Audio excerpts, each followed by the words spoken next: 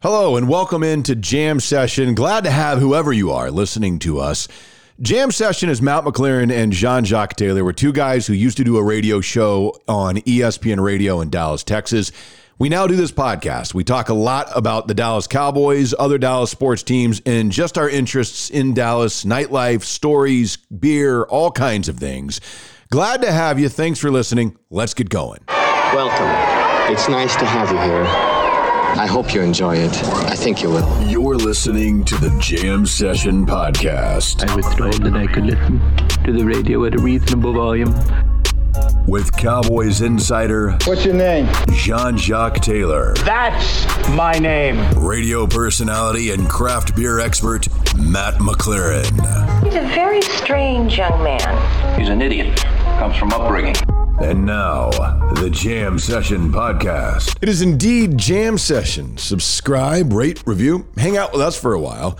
Right here on the Jam Session Podcast. Sponsored as always by Greening Law, a personal injury law firm in Dallas, Texas. Greening Law fights that legal battle so you have time for healing and renewal. But right now, that moment we've all been waiting for has arrived. Ladies and gentlemen, the radio, the TV, the podcast star, the sexy Jean-Jacques Taylor. What up, dog? I would be the non-sexy one. It's Matt McLaren, and this is Jam Session, the podcast version 382, asking simply that you prepare to be dazzled. If not entertained. We've got a lot to entertain and dazzle you with. We got an interesting little Cowboys conversation. We've got some stars. We've got some Rangers, all sorts of things, and it all starts at the very top, and that starts with Greening Law. Been telling you about these guys, and I'll continue to push them for you. If you find yourself in the car accident like I did, if you've had an injury to your person, maybe you're on the premises of business, what have you, something that happened to you that wasn't your fault, and you see those medical bills start racking up, you got to go through and fight the insurance companies. Don't do it alone. Pick up the phone, call Greening Law. And if they bring you on as a client, their expertise, their knowledge of how to fight these insurance companies, it's brilliant, it's beautiful, and you're going to love it. Dude, I love the way you said that. But you know what? You feel like that because Greening Law, what they specialize in is helping you through a process.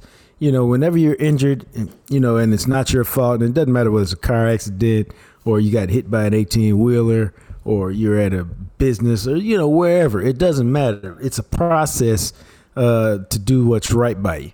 And the thing about Greening Law is they walk you through that process. They hold your hand the whole way. They tell you when to turn, when to stop, when to look left, when to look right.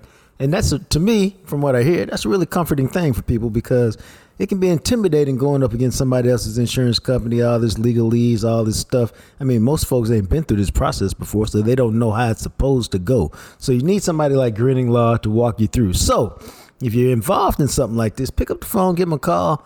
Give them your situation and check this out. The consultation's free. It don't really get much better than that. That's exactly right. And that's part of it right there is you may be, I don't know if I have a case. I didn't know for sure if I had a case. I called because it was free to call. They consult takes like 5-10 minutes, and then they let you know, oh, yeah, you got a case. We're going to bring you on.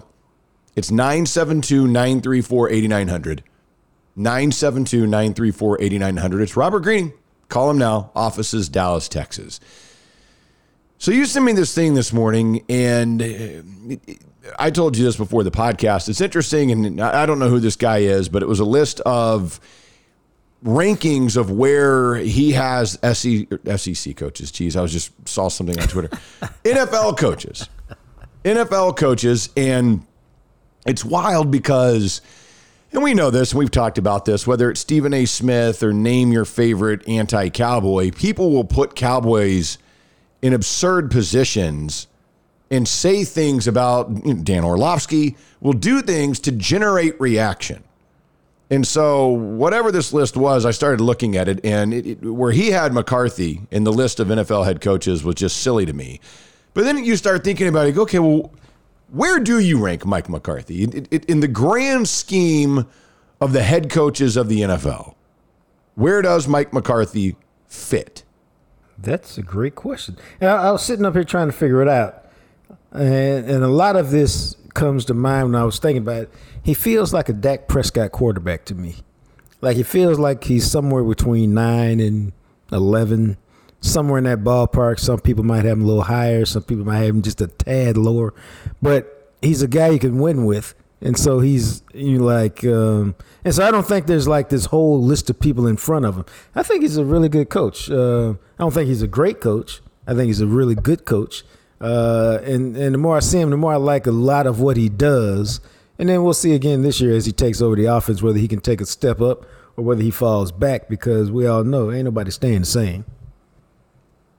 Yeah, and that's where this particular list got interesting to me, because he doesn't have McCarthy in the top 20, which I thought was just asinine and done on purpose to gain reaction, which is why I'm not even going to say who it was, because I don't want to publicize and people get all pissed and then they go look at him and next thing you know, he's got a zillion views and he's like, haha, it worked.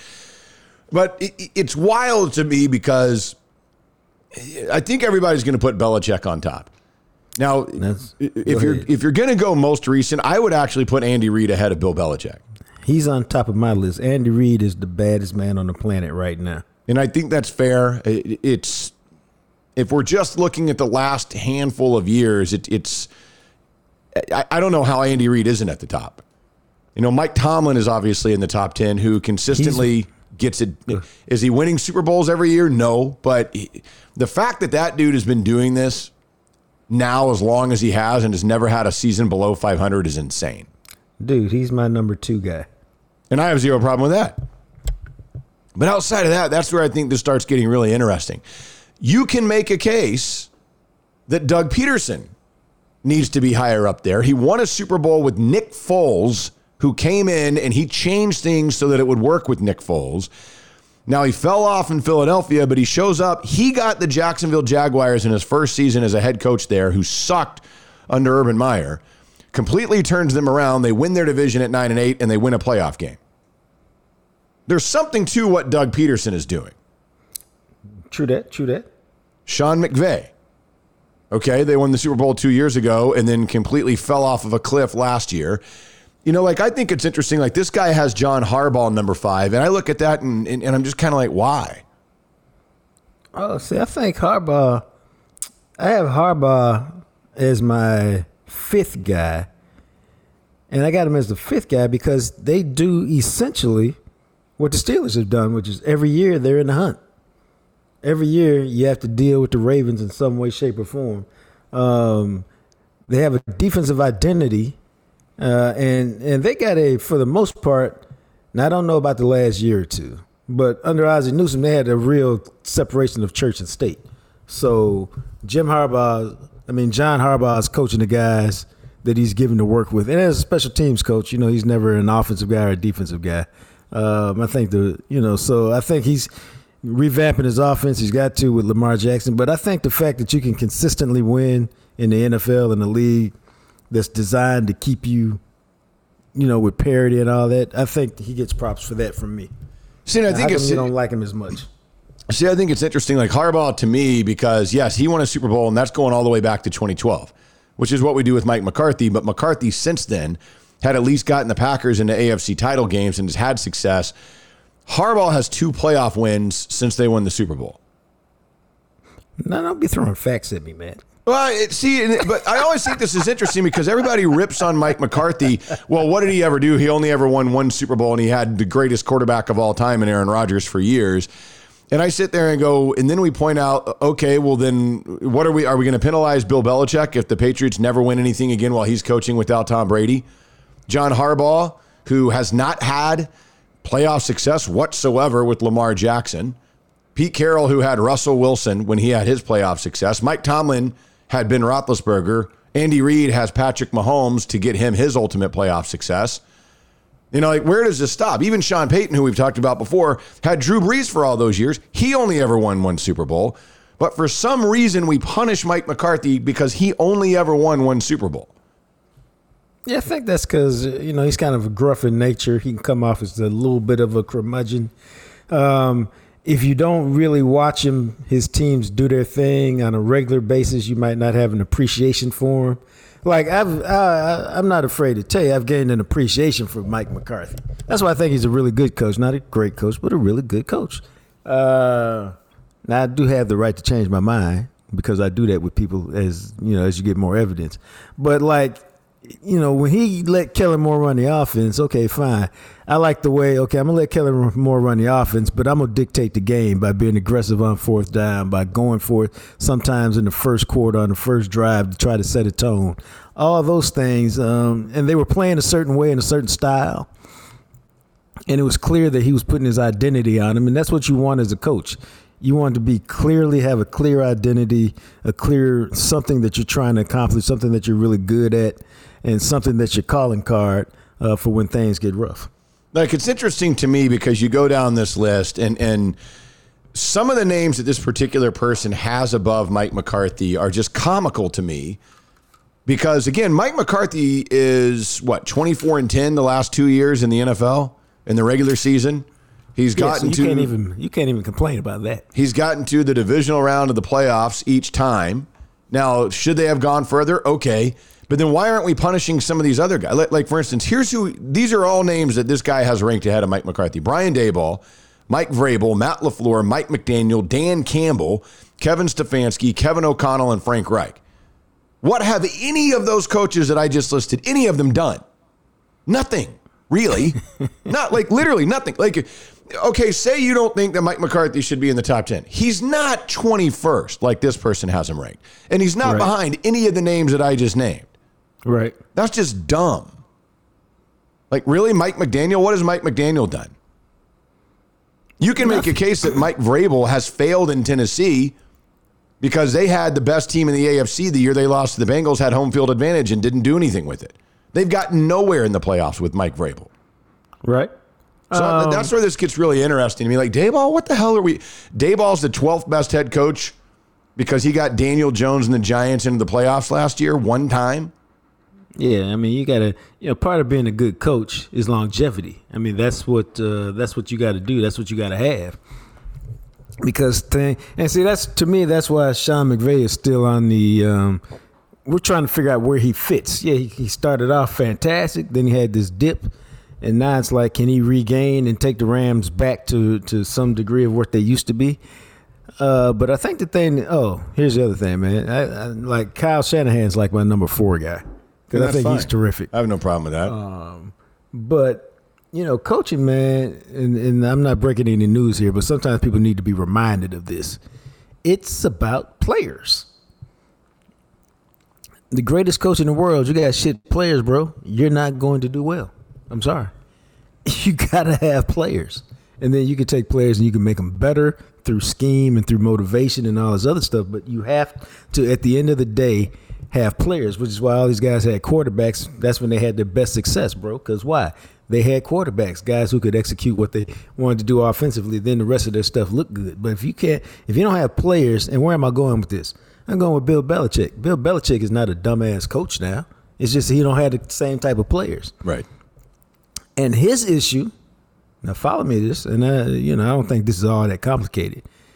His issue might be he was such a great coach, he ended up with so much power within the organization, but he's a bad GM. You see where I'm going? Yeah. That's why the Patriots ain't drafted nobody worth a shit. It feels like in forever. And that's because, he may wield so much power that, absolute power corrupts. Absolutely. Like, for me, like Zach Taylor, he has in the top 10.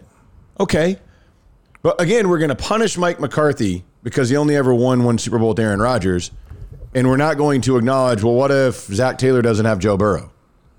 Like, it all pairs together like you're talking about. They have the players. They have the guys. And I'm going to tell you straight up, and maybe this is crazy, I would, if the Bengals called and said, hey, we'll trade you Joe Burrow straight up for Dak, I would take that trade. Maybe that's just me. I think most folks would take that trade. Right. So it becomes one of those things where we'll sit here and go, well, Zach Taylor got to a Super Bowl.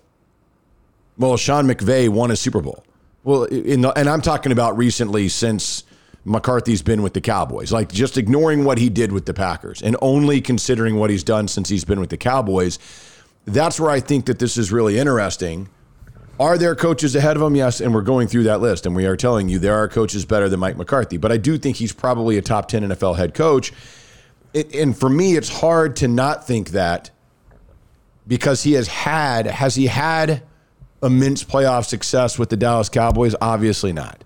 But again, in 3 seasons, the dude is 24-10 in the last 2 years. They won a playoff game last year. They've made the playoffs twice in a row. So if we're just looking in the last 3 seasons, okay, Andy Reid, obviously. You want to go there, that's fantastic. I mean, are we just doing coaches that have played in the Super Bowl in the last 3 years? Are we doing, I mean, how does it work? Like what quantifies what a great coach is? Like, I think Sean McDermott is a good coach because he showed up. Buffalo wasn't doing anything. Now they got Josh Allen, so he has that quarterback. But they've consistently been, 1, 10, 11 games. And I say that because, and it's not, and you say, well, he's got the quarterback. Well, what do we think about Justin Herbert? We think that's a terrific quarterback, and we all look at the Chargers and go, Chargers always seem like they underachieve. Well, I never get the feeling that Buffalo underachieves per se. Whether they win or lose in the playoffs, they're in the playoffs. They won 11, 12, 13 games. They're one of the teams you got to deal with right now, and I think that's a lot of that is McDermott came in and put a philosophy around them, and they're a good team now. Right, and we're not going to punish him for having Josh Allen. Right. And so you can't win without players, bro. Right, I know, which is funny. McVay. No, but Mike McCarthy is supposed to win without players.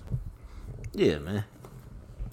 See, well, I think this is really interesting because I think you can make a case that Mike McCarthy has not done enough with what Dallas has. If you believe in Dak, and if you don't, then you see, and that's where this gets really interesting, because if you believe in Dak, you can make a case, okay, McCarthy should have done more. If you don't believe in Dak, you should be blown away and think McCarthy is amazing. But what's interesting, like I would say this, so we both have Kyle Shanahan. I would put Kyle Shanahan probably in my top 5 as well. Guess who the Cowboys have lost to the last 2 years in the playoffs? Ooh, Kyle Shanahan, eh? So do I have McCarthy ahead of Kyle Shanahan? I do not. And you could make the case, well, what if they had gotten to play a different team in the playoffs in the second round and in the wild card round a couple of years ago? If it wasn't San Francisco, would they have gotten past them? Maybe they would have. Maybe Kyle Shanahan is just that damn good of a coach.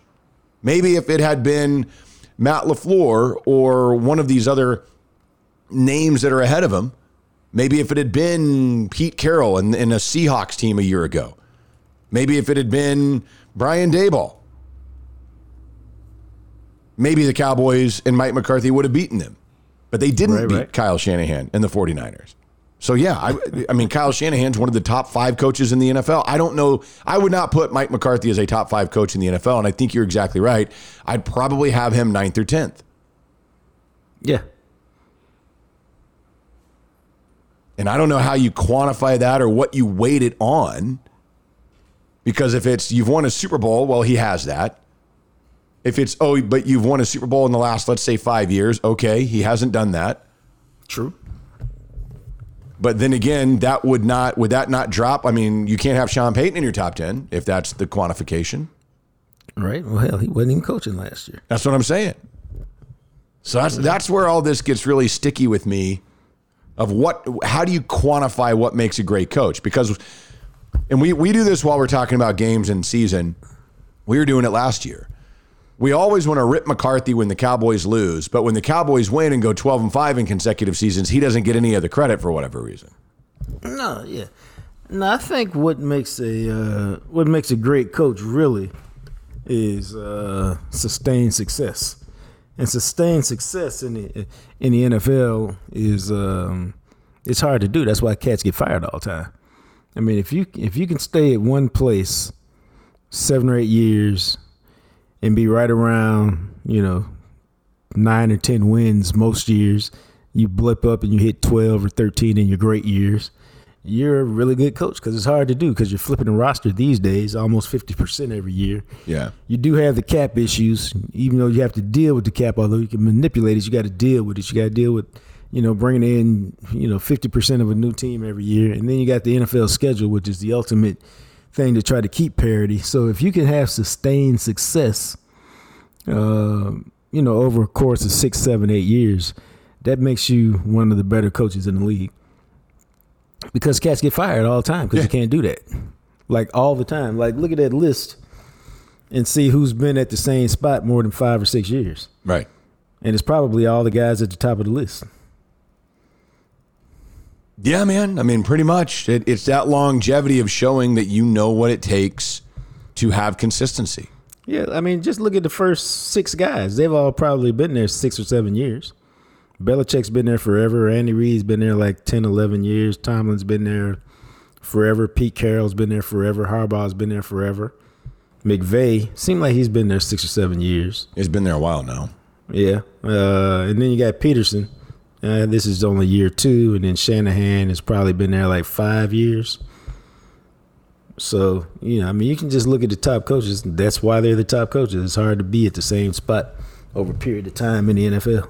It is very difficult to do so. We'll see if McCarthy can continue doing that. Because, again, if the Cowboys go out and win 10-plus games again this year, even if it's just 10 and they go 10-7.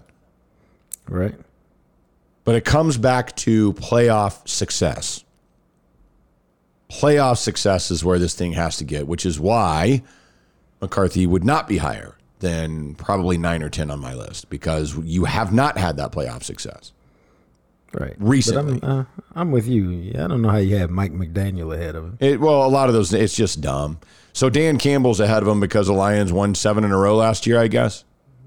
Yeah, but see, again, these guys don't have, to me, they don't have enough of a track record to be ahead of him. You got to have, it's hard to coach in the league, man. And it's hard to survive. And so if you can figure out ways to survive and have sustained success, you know, because I bet on that list, I bet we can do it off the top of our head. I bet on that list, he's got McCarthy as the 21st ranked head coach or something like that. I bet he has more wins than everybody except Belichick, Reid, Tomlin, Carroll, Harbaugh. Him and Peyton are right around the same. I bet he's got more wins, and I bet that's where he is. I bet he's about 7th or 8th on this list in wins. But you got him 21st on your thing, and he's only had 1 or 2 losing seasons in all the time he's been a coach. Yeah, I just looked it up. Mike McCarthy is currently 5th in active NFL head coaching wins. See, I was right. Okay, if he's 5th, that means he's ahead of one of these guys. I thought he might have been behind. So who's behind him, Harbaugh or Harbaugh's behind him. See, he's 6 behind Pete Carroll. See, I mean, come on, man. I almost. I mean, it's what it is. It's like I said, you don't have to think he's great, but you got to give him some credit for sustained success because it's so hard to do. Yeah, he's got 155 wins. Carroll has 161. Tomlin has 163. And then obviously the other two, Belichick and Reid, are way up there. So he's basically within, what is he, 9 behind Tomlin? 8. 8 behind Tomlin. On, man. And he's 8 ahead of Harbaugh. Wins behind Tomlin. So, I mean, and, I think Tomlin's fantastic. So you got to give Mike McCarthy his props. Yeah, and then sorry, I totally blanked on Sean Payton. Sean Payton's is behind McCarthy as well at 152, so he's 3 ahead of Payton and 8 ahead of Harbaugh.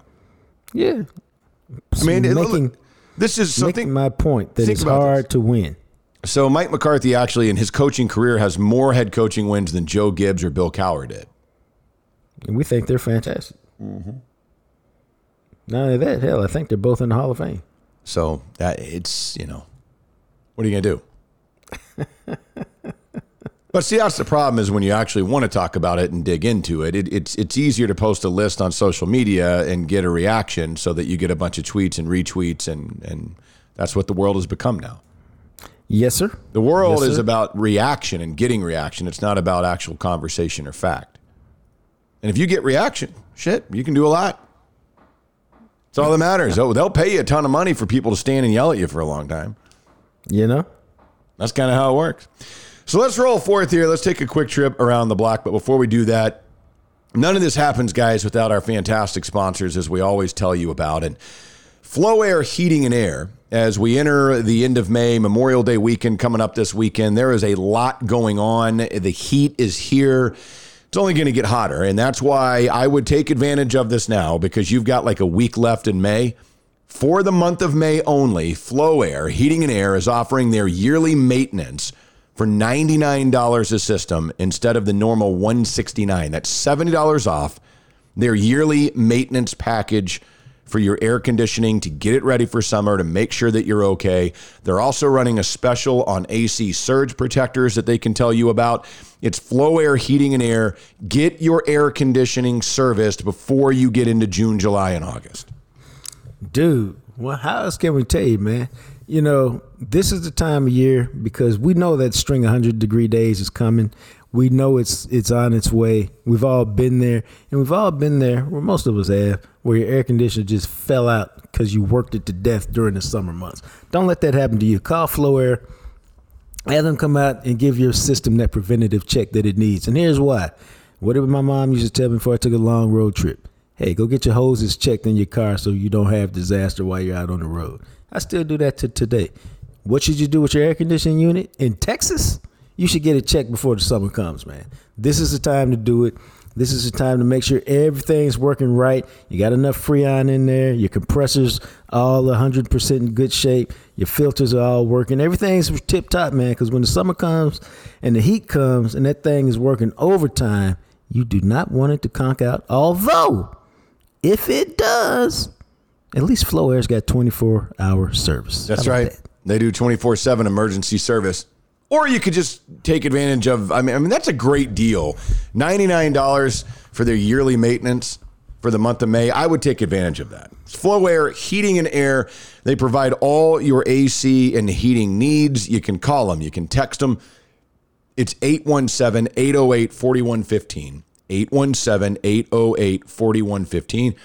Or Google them. Check them out online. Flow Air. It's FLOAIRETX.com. Flow Air Heating and Air. Bruce Biltong also making this thing possible, man. We tell you guys about Biltong. And again, it's like beef jerky. It's funny because I've had a couple of buddies that were like, man, like we were in Austin last weekend and one of my friends was like, oh, I got to get some of this beef jerky. And I was like, you know what you need to get is Biltong. And it's always funny because a lot of people don't know what Biltong is. And I tell them what that is. Like, really, I've never even heard of that. I was like, yeah, it's from South Africa. It's really, really good. It's better than beef jerky because it's more tender. It's more savory. Once you start eating Bruce Biltong, I don't know that you can go back to beef jerky. Oh, let me answer that for you, my friend. You will not go back to beef jerky. You'll be like me where people bring it up and you just be like, hey, well, what about some Bruce Biltong? No, dude, I mean, that's really where it goes. It's delicious, man. Me and Matt like to slice Biltong and get the slab where you can slice it as thick as you want to. That's actually good too.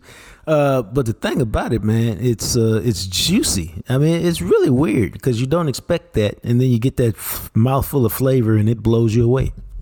Yeah, it's super healthy, zero sugar, no artificial ingredients, and the best part of it is it's packed with protein, and you get 15% off.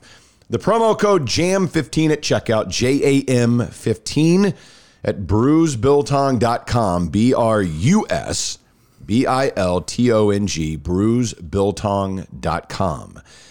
So let's trip around the block. So the other day, we didn't have a podcast on Monday, and we warned everybody we're not going to have a podcast this upcoming next Monday either because it's Memorial Day, and I will be out of town again, and we'll have to figure that out next week because I'll be gone for a couple of days. But the reality of it is, I'm coming in. I was supposed to come in late on Sunday, this past weekend.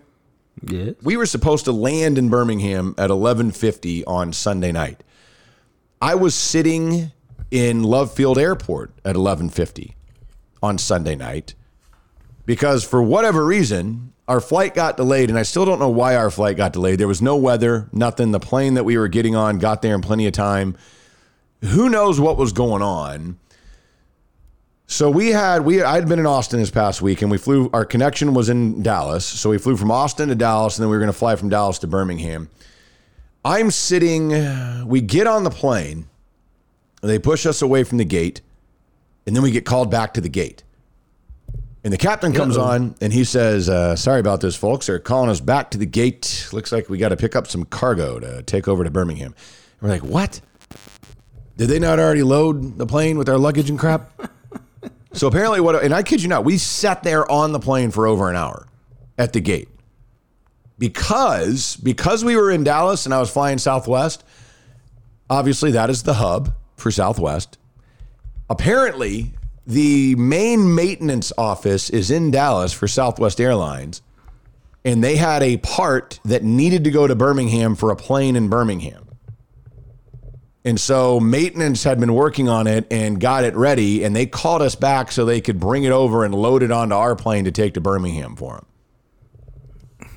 Well, damn, that's awful nice of you guys. I know, and I thought, really? So we all have to sit here for an hour just sitting on the plane because y'all can't figure out, like, hey, we'll just throw it on the plane going out in the morning. Because it's not like it when we landed in Birmingham at 1:50 a.m.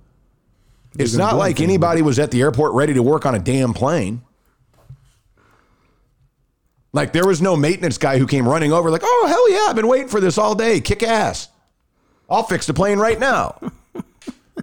I just thought that was so silly. Now, I will say, and Southwest is very good about this, we all got travel vouchers. So, you know, I've got, I think it was like $150 they gave us on a travel voucher, which basically will pay for a one-way flight on Southwest to pretty much most places that I would fly to. So that's good and kind of makes it worth it to me now just for an extra hour of my time.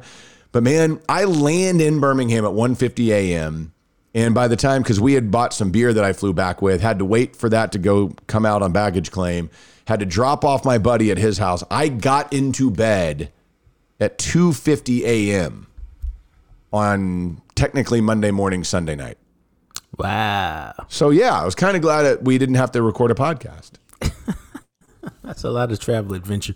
I'm going to take a piece of that story. That's just kind of par for the course in general with big business, man. They put out all this marketing and advertising like they care about the consumer, but they really don't. And it doesn't matter whether you're talking about something like that, where let's inconvenience our customers so that our business can transport a part. Or the NFL that says, hey, we're just going to flex times, basically the whole season now. So whenever you buy a ticket, just, hey, it's a hope and a prayer that it's on the day that you thought it was on, because we don't care. You just have to accept that as a part of big business in America, because that's the downside of capitalism. Yeah, and again, like I said, I mean, for me, if they had told me when we were leaving, now, I would have rather they didn't get us on the plane. Yeah. Like, it would have been nicer. Hey, guys, we're not going to take off until like an hour after we thought, so we're just going to let you sit in the airport instead, but we're going to give all of you a travel voucher. I probably would have agreed to that, because it's like, I mean, whatever. I'm going to get home late anyway, and now I can fly for free on my next flight. Okay. Right. Like I don't, that doesn't really bother me as much. I was also glad because our plane was not full, so I had an entire row to myself, which is always awesome. And I basically tried to lay and just sleep on the flight best I could. The other thing I wanted to throw out is, and I bring this up because they just released this past weekend. They have remade the classic early 90s movie, White Men Can't Jump. No interest, but you can tell me how it was. I'm not going to watch it. I don't give a flying F about the new one. But it prompted me. Okay, good. And we do this on my show on the radio. We go back and we'll watch older movies that one of the guys on our show has never seen. And he had never seen the original White Men Can't Jump because he wasn't born when it came out. So I actually went back and watched it last night on Monday night. And I was curious, when's the last time you think the Woody Harrelson, Wesley Snipes original White Men Can't Jump? Well, I thought it was terrific. When's the last time you watched it? Probably like 25 years? Or did you watch it like more recently? Because I guarantee you I hadn't seen that movie since the late 90s. I'm trying to think. I may have stumbled across it not recently, maybe 10, 15 years ago. I haven't watched it recently. Yeah, because it came out in 1992, and I didn't watch it in 1992. It was rated R, and I was 13 years old. But I watched it. I'd seen it a couple of times, but man, I probably had not seen that movie in 25 years, I would guess. I mean, I thought the original was a good flick, and I don't have anything bad. And if I run into it, I might stop and peep it for a little while. But I haven't even run into it lately. You know what I mean? Like, I haven't seen it at all lately. Yeah, and they remade it, which like you said, I have absolutely zero interest in the remake. And what's funny is it's not getting good reviews when the original still has like an 80% on Rotten Tomatoes. And it's interesting to go back and watch it because I forgot how freaking annoying Rosie Perez's character is. But I love her. With that, that voice, that high-pitched Brooklyn accent voice. Yeah. I forgot how much nudity was in the movie. Really? Oh, her and Woody Harrelson get it on like 3 or 4 times. Really? Yes, and you could have told me that there was zero nudity and there's no sex in this movie. I would be like, oh yeah, I don't remember that at all. Oh, well, perhaps I need to go watch it again. Perhaps, man. I don't know. I mean, basically, the whole movie is just a bunch of like really well done trash talk. Yeah, it's I don't know why they felt the need to redo that one. I don't either. It was never a movie that I would have looked at and thought, because I don't know, and I haven't played pickup basketball in years. I mean, but originally, like, remember, because Hoop It Up was a big deal, and maybe it still is, the 3-on-3 basketball tournament that would come around. And like in the early to mid 90s, that spawned a bunch of like all kinds of places were doing those 3-on-3 tournaments. And Hoop It Up was like the big one that got super famous and popular. You know who used to work for Hoop It Up? Who? You did? Our friend Juan from Smokey John's. Did he? I think I knew that, actually. Not only did he work for Hoop It Up had gotten so big, he worked for Hoop It Up in Europe. So he went all over Europe setting up courts. And he did that after college for like a year or 2 or 3. Yeah, that's it. I remember because around the Rockwall Rowlett area, it wasn't Hoop It Up, but Lake Point Church that's out there that now is in Rockwall. It used to be in Rowlett. Every year, and it might have been because of White Men Can't Jump, they had a 3-on-3 basketball tournament, and this would have been because I played in it in 1992, 93. All right. And, they had different age brackets and whatnot. And it was like, hey, get people in our church and we can pass out stuff. But we also have this big tournament going on. I mean, Hoop It Up was actually cool, bro. It was a lot of fun. You'd get a couple of your buddies. You'd go out there. Everybody can play 3-on-3 half-court basketball. I mean, if you know how to play basketball at all. And it was just fun. No, that's to me is why it was cool. It was... And and I liked it also because I thought the divisions were good. Okay, if you're really real basketball players, y'all play over here, and then the regular people, y'all can play over here. Right? I thought it was all good, and it was fun. It was competitive. I covered it a couple of different times for the morning news, where you go out there all day and come up with little short vignettes on 5 or 6 different teams. Yeah. Or stories out there. But it was always fun, man. West End, Hoop It Up. It was fun. It was good times. Yeah, man. And I mean, obviously the guys playing in the real tournament that were at the certain level, you'd go out there and watch and think you were watching dudes that were borderline NBA players. Well, shoot, sometimes they were either former NBA players occasionally or, high level college guys who no longer played, or it was all good, bro. Yeah, man. Hey, I mean, there was something about that. Matter of fact, I wouldn't mind go watch some Hoop It Up now.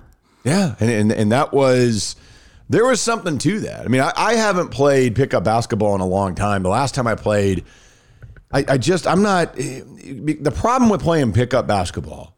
Okay, hold up. Let's define pickup basketball. We talking about it like the Y, or we talking like outside at the playground? Yeah, the last time I did it would have been like at the Y. Okay. Where you're just walking in and guys like, there's a game going, hey, dude, and they do this like all the time, like around Dallas, like in an LA Fitness or whatever, you go in, there's a ton of dudes playing in the gym. Like that type of pickup where you just go and you don't know most of the people that you're playing with. Sometimes you don't know any of them. Right. Man, I used to play and I'd try to go up and I just get in. And the problem becomes is that once you get older, the younger dudes think that they're actually in the NBA. Yes. They try to run you over there, and I'm like, man, I don't want to go home because I am hurt and all this type of thing. This is ridiculous. Dude. I don't need to get elbowed in the face, cool, kick ass. You hit a 3 in my face. Awesome. It's whatever. Now, bro, I found this interesting. When I went to Jackson a few weeks ago for the speaking engagement, I took my son with me. We're talking on the way down there, and he was telling me he likes to play pickup basketball. Yeah. I said, really? because he played in middle school, and playing football at a school like DeSoto, unless you're like that level athlete, they basically make you choose. And so he chose football, but he still really enjoyed basketball. So he likes to get out there. And then he told me something, and I couldn't decide whether I was proud or not. He says, "No, we're talking pickup basketball." He says, "Oh, I'm that lock it down guy." I go, "What do you mean?" "Oh, I play defense like none other in pickup." All right. Okay. I said, "Really?" He said, "Oh yeah, I always want the guy I always want the best player, and I just want to play defense."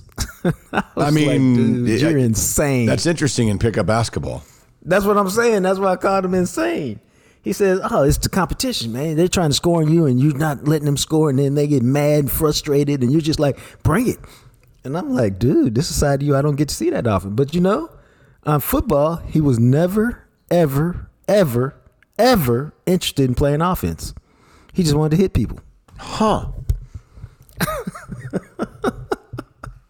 Okay. All right. His happiest day at DeSoto was when they told him, because he was a weird athlete because he grew a little bit late. He went from left tackle in the 7th grade to tight end, defensive end in the 8th grade. And then his happiest day was in the 9th grade when they said, "Oh, you look like a linebacker. No more offense for you." And he was just happy as happy could be because he never liked playing offense. You know what you need to do, perhaps, is just put him in touch with somebody at the Mavericks and be like, "Look, young dude, college age, and they don't even pass him the ball. He might be the best defensive player on the Mavericks right now walking in." And bro, you know what's funny about that? What was his favorite shot? You tell me. It's a corner 3. He's a 3-and-D guy. Oh my God. He's a 3-and-D guy. He spent hours working on his 3-pointer from the corner. I mean, again, a lot of defenses just want to.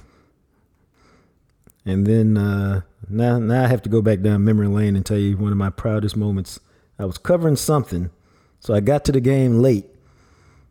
And I walk in, and this is in the 8th grade, and the principal goes, "Where you been? Your son's on fire." I say, "Really? What's he done?" Every time he throws up a 3, it goes in. And just as he says that, he's in the corner. Bang. One more 3. Yeah, bro, it happened. Now, I never had any of those moments for my parents, so, sucks for them, but I got a few. Yeah, well, that's good news for you. Yeah, that's crazy, man. Yeah. I don't know. So anyway, I quit playing pickup basketball because I got tired of, once I got older, and I'm talking about in my 40s, I just had no interest in turning ankles and being hurt. Yeah, that happens too. That's I miss the competitiveness of it. And if I could find people, because I've tried to get guys at the station to play and none of them want to do it. And if I could find guys that were my age that were not trying to win NBA championships in the middle of a random gym. Right. And just want to go out there and you're basically shooting around, but you're kind of playing and having a good time. Then I'd be good. But I don't want to get elbowed in the chest and you don't look, dude, you put a hand in my face. You don't have to get up on me and bump me and stuff. Let's just have a good time. And everybody leave healthy. Right, exactly. And you're not trying to undercut guys, and you're not really boxing out when you're playing when there's a rebound and stuff. I've done all that. Let's go out and shoot, but make it a more competitive shooting type thing. But nobody wants to do that. Nobody is interested. And I'm not going to go randomly and play with some random dudes anymore. No. So that's what I was asking, because, even the gym is all right. I haven't been out to play the park in forever. Yeah, it's too much, man. It's all too much. It's too much. People get too competitive. You get that sweat flowing. Next thing you know, some dude's elbowing you in the face, and now you're like, great. When I was a kid, you could get fixed for free. And then you become a parent and you realize, holy shit, this stuff costs a lot of money. Not only that, man. And then you never wanted to, something happens and escalates and somebody's like, "I'm going to my car." Yeah, exactly. Right. I'll show you. Yeah, and you're like, really, dude? I mean, what, it's wild. So we'll move forth here. Got a couple other things to dive into. And one of those is Freeway Tire Shop. You gotta get over there, man.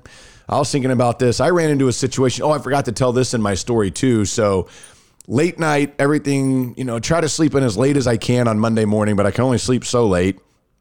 I don't even get 5 hours of sleep. I'm exhausted. Get in the car to go to the station, and the car doesn't start. Oh. And it's a battery. Like you know how it'll kind of start, and it's not that it won't start. It's just that it won't fire up because the battery's dead.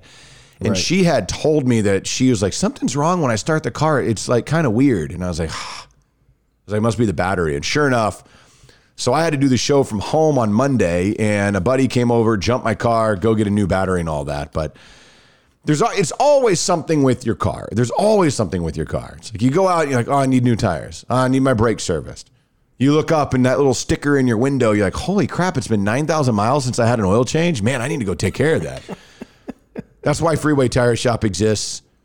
And the fact that you can do all these things that are annoying and frustrating with the car, but you can go to a mechanic that just takes care of you and stands behind your work, his work, and gives you peace of mind.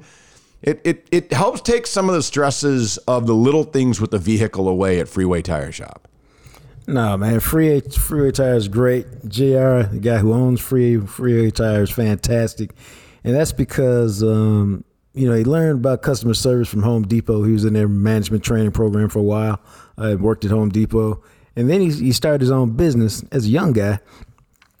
And, dude, he's just built that business on trust, and that's why I rock with him. And so I tell everybody that if your mechanic doesn't do everything that I'm about to tell you what he does over Freeway Tire, then you just need to stop and go to Freeway Tire, because you can trust him to take care of your car.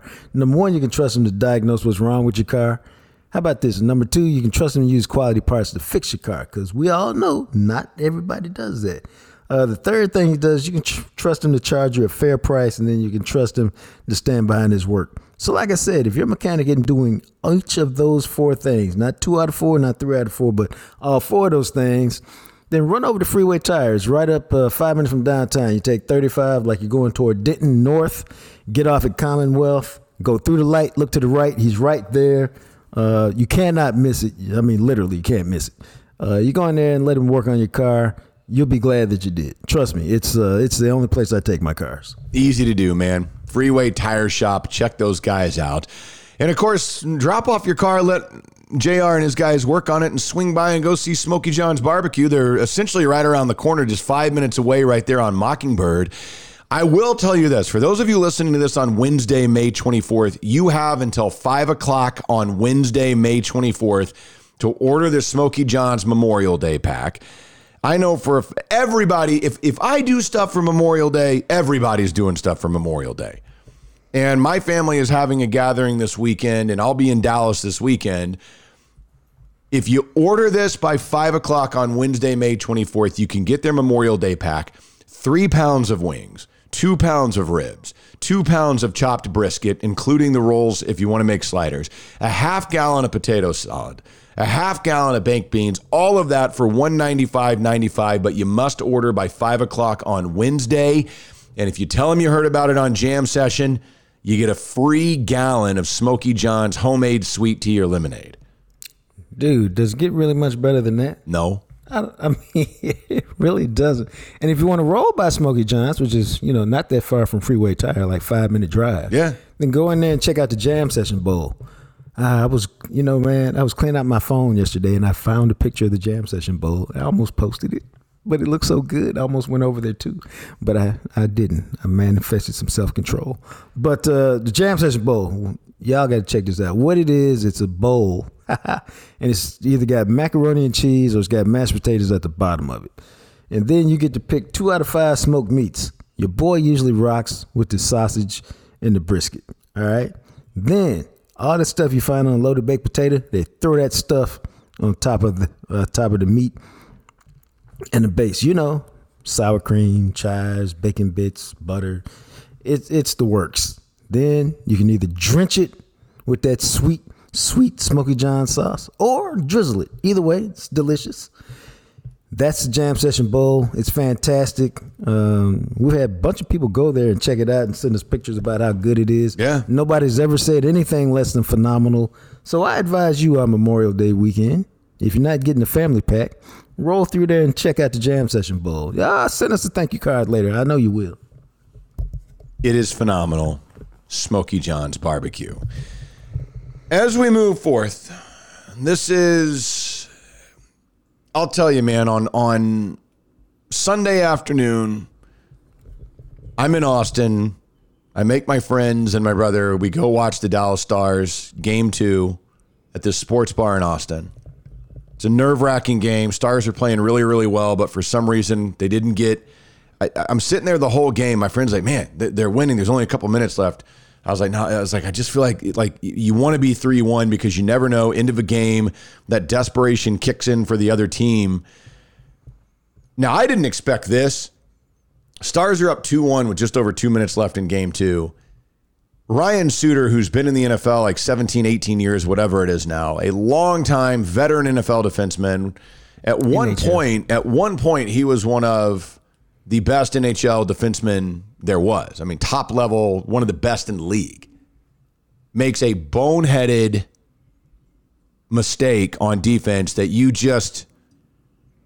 wouldn't expect a guy of his level and his, like, having been in the league that long. And it led directly to a goal that tied the game at 2 and forced this thing to go to overtime. And, I mean, my God, overtime, you barely got excited they were in overtime, and boom, Vegas, somehow it's over, just like that. Well, you know what, man? You had barely stopped. Matter of fact, you might not have even stopped bemoaning the fact that Wyatt missed a chance to score when they went down the other end and popped it in the net on a kind of a weird 4-on-3 where the lone guy who was unaccounted for scooped in and popped in a rebound. Yep. And you know, man, it's what it is. It's I think as soon as it was over, I think I tweeted, it's another tough loss, kind of like deja vu, but the series isn't over. Both of these games have been pretty tightly contested. The Stars played 58 minutes of a perfect game. They just lost it at the end. They got to come back to the crib and win because what do we always say? What's the cliche? Series doesn't begin until the road team loses. So, you know, they got to just come home and figure out where to hold court. You got to win. Obviously, we won't know because they play on Tuesday night, and we're recording this on Tuesday. So we'll all know Wednesday. 3-0, you can't do it. At 3-0, the series is basically over. It's tough. To me, that was like a devastating loss because the Stars outplayed Vegas. They were the better team. I thought Vegas was the better team in game 1, and the Stars somehow scrapped their way. That probably should not have gone to overtime. It's too bad the Stars couldn't steal it. Vegas stole game 2. And it sucks to be down 2-0, but if you can get to 2-1, probably got to win both of these games here on home ice this week. And if you get to 2-2, then you go best of 3, 2 games in Vegas. You take your chances. You see what happens. I mean, that's all you can do, bro. I mean, I think that's what it's about. And, you know, again, we've said the Stars are a really talented team. Obviously, Vegas had the best record in the West, but the Stars can certainly, I mean, I haven't seen anything that says, oh, my God, the Stars can't play with them. How will they ever come back and win this series? It's going to be more difficult now because eventually you got to win one in Vegas. But hell, they just lost 2 games in overtime. So it's not like they should feel a certain way about an inability to beat them or win in Vegas. They just have to go execute. And it starts with, you know, as the cliche goes, a shift at a time. But you're at the crib and you got to get game 3. We know this. I expect them to win game 3, really. I'm not even like all that concerned about it. I think they'll come out, play really well and take it. And then we'll see where it goes from there. Yeah, and I mean, the reality of it is I forget exact numbers on this, but teams that go up like 2-0 in a best-of-7 series in the NHL, or it's something like they win 86% of the time, whatever it is. So the numbers are stacked against the Stars. But again, it's tough because you got to win 4 out of the next 5. That's just reality. They're capable of doing that. Ottinger's probably going to have to stand on his head a couple of games and go balls out. I expect them to win game 3. Right. Because they're that level of team. It'll suck if they don't because this is a really good team and that'll bum me the hell out. But it is what it is, man. We'll see what happens. It's just, man, that was such a damn bummer. That was the way it happened where you're up 2-1 with over 2 minutes to go and you're like, okay, here we go. Just hold it out. And then boom, it's tied. Boom, it's over. In essentially 4 minutes of game time. Man, that sucked. Dude, and then the way it happened, too. I mean, it was like, beep, beep, beep, boom, it's goal. I mean, that is the one thing I do like about hockey, man. Goals and plays appear out of nowhere. It's like it's hard to tell when it's coming. It just all of a sudden appears and it's there. But it's a terrific play by Vegas. Ottinger never really had a shot at it. Take some solace in this, Stars fans. Robo looks like he's showing up now. Looks like he's found his sea legs. And, you need one more guy capable of putting the puck in the back of the net. And like I said, I expect him to come out and just play a really, really good game in Game 3.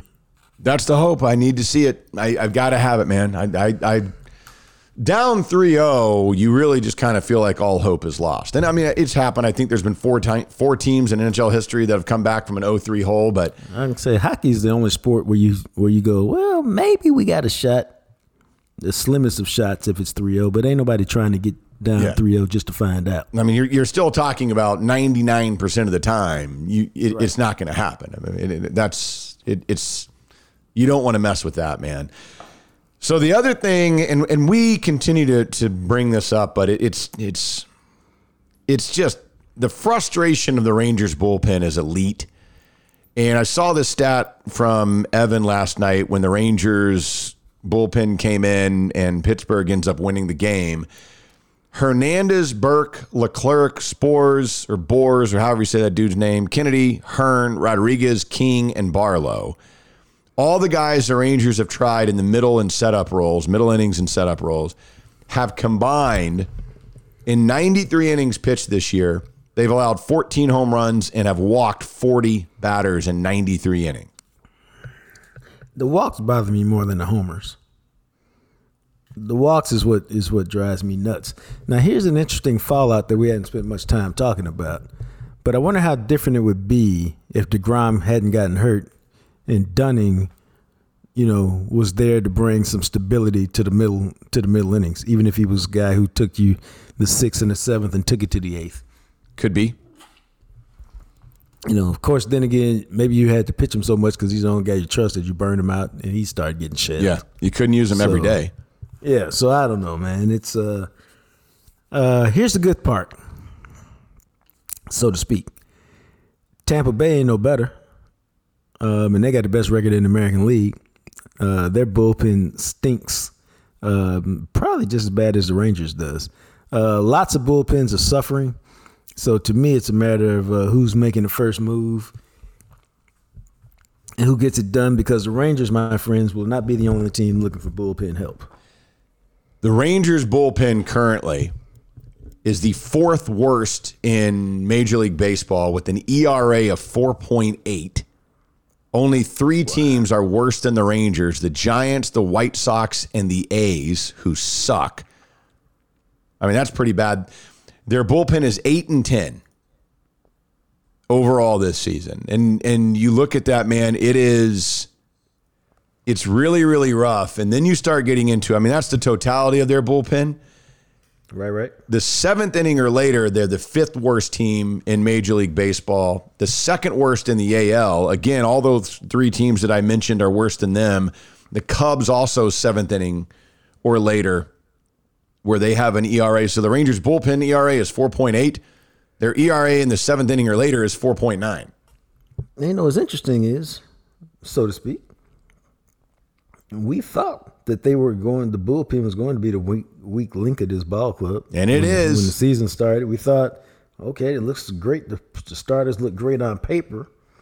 But what's up with the rest of them? And boom. The bullpen has been as advertised. It started off great, but then, baseball is baseball. You will become whoever you're supposed to be.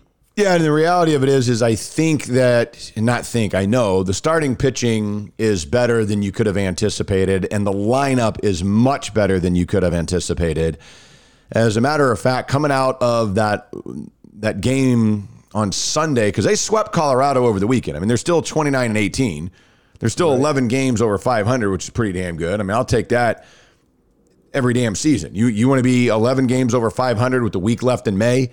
There's a very good chance if they can close out May just you don't have to do anything special, just have a normal week here to close out May, you can be the division leader going into June. Yeah. But see, I'm you know how I am, bro.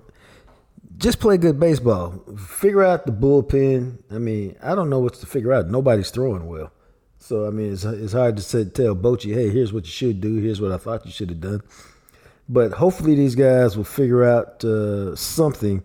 Because if you just play good baseball, man, the starters, here's and again, I ain't breaking no news here. The starters have been terrific.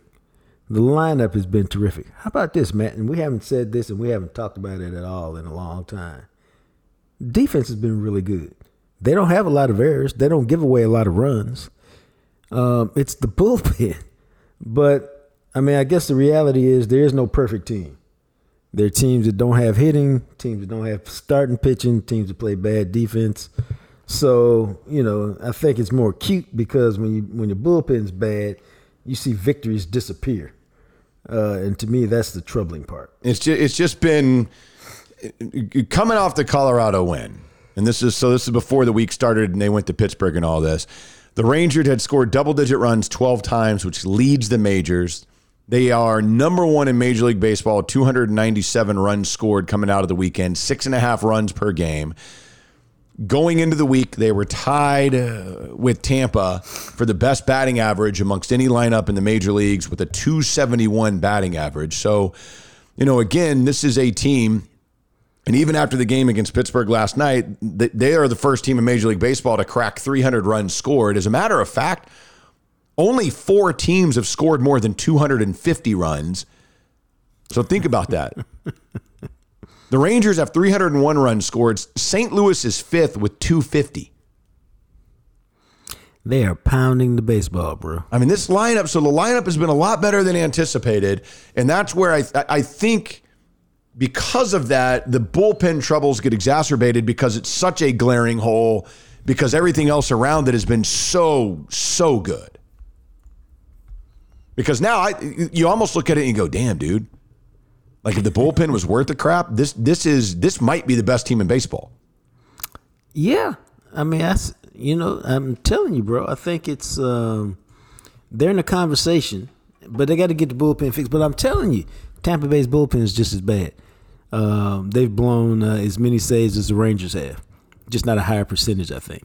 And so there's going to be a race to get these bullpen pieces from these bad teams, and let's hope the Rangers win that race. And that's what's right, because what's nuts is now the lead against Houston, because Houston's really started to come on, is only a game. But currently, as it sits, as we record this, they're still tied with Atlanta for the 3rd best record in Major League Baseball. How about that? Or excuse me, 4th best record, because I forget. So you've got Tampa with 35, Baltimore has 30 wins, LA has 30, and then Texas and Atlanta with 29. So the 4th most wins in Major League Baseball. I'm taking it, man. Dude. I'll take that every year. Are you kidding me? You should take it. Nothing wrong with that. Nah, nothing wrong with that at all, dude. I mean, and you know, I read somebody on Twitter, and I can't remember who it was, but they were whining about the loss last night. And I'm like, dude, number 1 is baseball. Number 2, did you expect them to be 29-17? So just take a chill pill, bro. Just, you know, it happens. It does happen. It does. And it's a very long season. Be happy that this appears to be a good team. Yes, because the window is, they said they want to make the playoffs this year. That was the goal. That is very realistic, extremely realistic.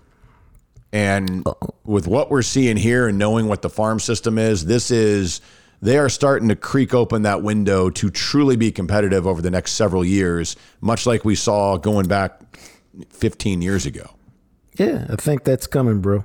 I don't really have any doubt. The way they're constructed, the way they're invested, the way they got prospects to make moves, I like it. I'm a big fan. I'm an absolute big fan. I'm also a big fan of HFX Foundation Solutions. Why? Because the weather in Texas will screw your foundation hardcore. You'll see cracks. You'll see sticking doors. You're like, what is going on with my home? You may not know. You may be like, oh my God, is this my foundation? I don't know. I'm not a foundation person. That's why Aaron and his guys at HFX Foundation Solutions exist, because they can come over for a free, no obligation inspection and let you know if you might potentially have a problem.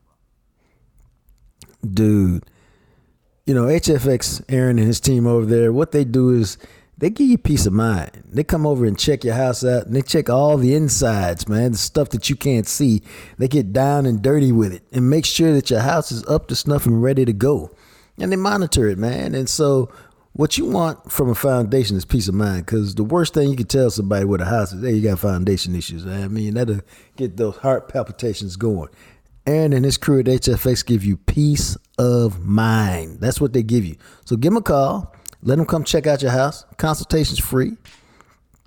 Let them do their thing and give you the peace of mind that everybody deserves going into the summer. It's easy to do. They're local. They're family owned. 817-770-0174. It's HFX Foundation Solutions. So check those boys out. So before we wrap it up here in the last couple of minutes, I got to throw this out there because I didn't think that Wilt Chamberlain's records would be broken in the NBA, because that dude played in a time in which he was Gulliver in the land of Lilliputians and just dominated. And last night, the Denver Nuggets swept the Los Angeles Lakers, and Jokic had another triple-double and broke Wilt Chamberlain's record for most triple-doubles in a postseason, and he still got the NBA Finals to play in. No, he's, really, bro, he's moving into that class where I think the people in the NBA have known he's the best player and he's basically unstoppable. But now, Denver is finally getting on a national stage, and everybody can see that he's an unstoppable force. He made some buckets last night, and you're just like, oh my God. And I was listening to Bomani Jones the other day, and he pointed out something interesting I hadn't thought about, which is the way he plays. He can play like this for a long time, meaning he's not Ja Morant. He's not above the rim guy, which at a certain point you'd be like, hey, you're not going to be above the rim forever, man. He's not Allen Iverson, who got you with quickness and speed, and at a certain point that goes away. No, he don't play like that at all. He plays more like a 7-foot Luka in terms of very slow, very deliberate. He doesn't jump very much, but he's so strong and get where he wants to go. And he got an old man game already. So when he becomes an old man, the game ain't going to change. And he's going to be doing this for a minute, bro. I mean, he's already won back-to-back MVPs, and most people didn't pay attention. Yeah. And he could have won it this year, and there'd been no fuss about it except, people got all up in arms. But he's the truth right now. And here's the thing. He got guys who can run with him. He's the truth, the best player, okay? Well, no, there's really not dispute about that. And then he got Jamal Murray throwing up 20-point quarters on the regular. Yeah, Michael Porter Jr. who can hoop, man. I mean, Gordon. Aaron Gordon is their fourth or fifth best guy. They are good and they are deep. And if don't nobody else believe, they believe. And belief, is half the battle. Yeah, man. I mean, that dude put up 30 with 14 rebounds and 13 assists last night. He does that. He is incredible. He's incredible. And I'm glad that he's finally going to be on a national scale. And I will say is you have to hope that, and I saw that thing you sent over a couple of days ago that Luka is working with the nutritionist now over in Slovenia. Right. And you hope that the light's gone off because again, Jokic has been in the NBA for several years now. I think this is his 8th season. He just turned 28, but he didn't get to this level until he turned 25 or so. And Luka just turned 24 this past year. And the hope now is that Luka, the light's starting to go off, and he realizes that to be great and to be the level he wants to be, he's going to have to do some extra things. Yeah, and I think he's I anticipate him figuring that out. I hope he's figured that out. I think he wants to be great, and certain things you got to do if you want to be great, and that's cool. He's still got plenty of time to get there. And what we're talking about with Luka is the best of the best. I mean, he's already a great player. Like, go ahead. Put yourself on the Jokic level. Like, elevate yourself to make that jump into elite. Because Jokic in the last 3 seasons, as you mentioned, back-to-back MVPs, probably has been the best player in the NBA the last 3 years, and now is correlating into postseason success as Denver goes to the NBA Finals for the first time ever, and they're going to play Miami. It'll be them, and Denver will be favored to beat Miami, but we'll see because, I mean, Jimmy Butler is like refusing to lose. So, all right, I'm going to shift topics very quickly, but before we bounce. Yeah. Because it popped up at the gym with my boy this morning, and then I just saw something on Facebook a little while ago, but one of the guys I went to high school with put out, look at LeBron with all those points in the fourth quarter, probably won't do anything in the fourth quarter in the second half. And my boy was talking about this morning. He was like, man, I don't know about LeBron. He didn't do this. I said, dude, I love you, but are we really going to slander LeBron after 31 points in the first half? And so when I got back, man, I actually looked at the box score.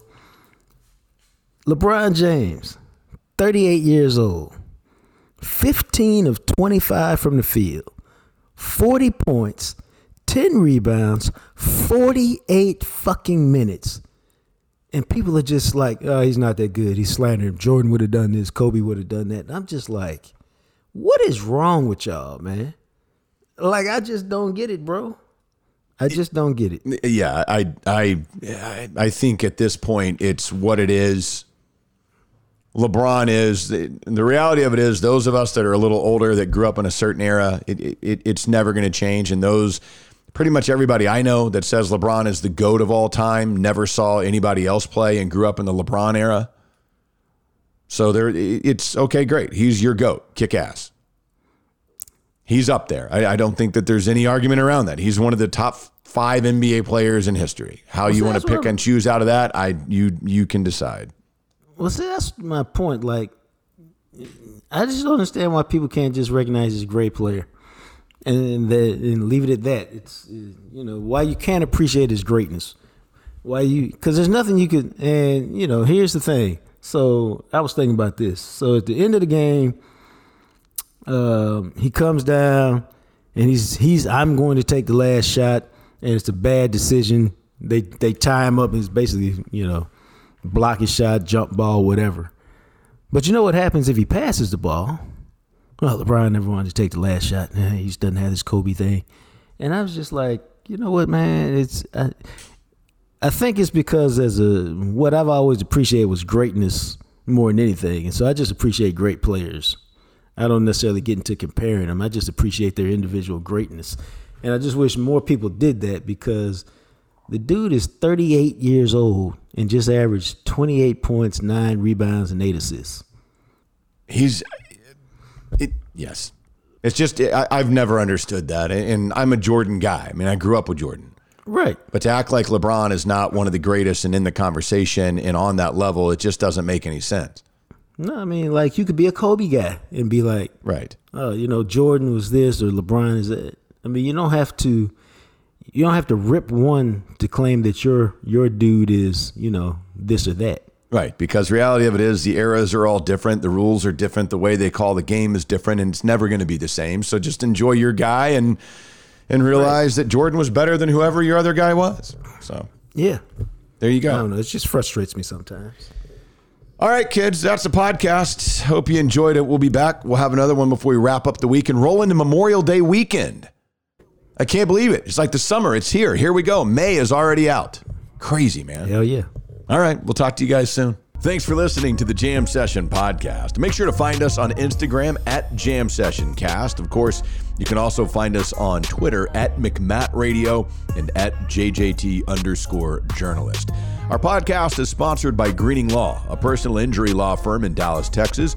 Greening Law fights the legal battle so you'll have time for healing and renewal. Give them a call at 972-934-8900. Greening Law Office, Dallas, Texas. As always, thanks to Purple Elephant Music for the music you hear at the end and the beginning of each episode. He, of course, is the radio, TV, and now podcast star, the sexy Jean-Jacques Taylor. And me, I'm just a guy, Matt McLaren. We'll catch you next time right here on the Jam Session Podcast, available everywhere you listen to podcasts.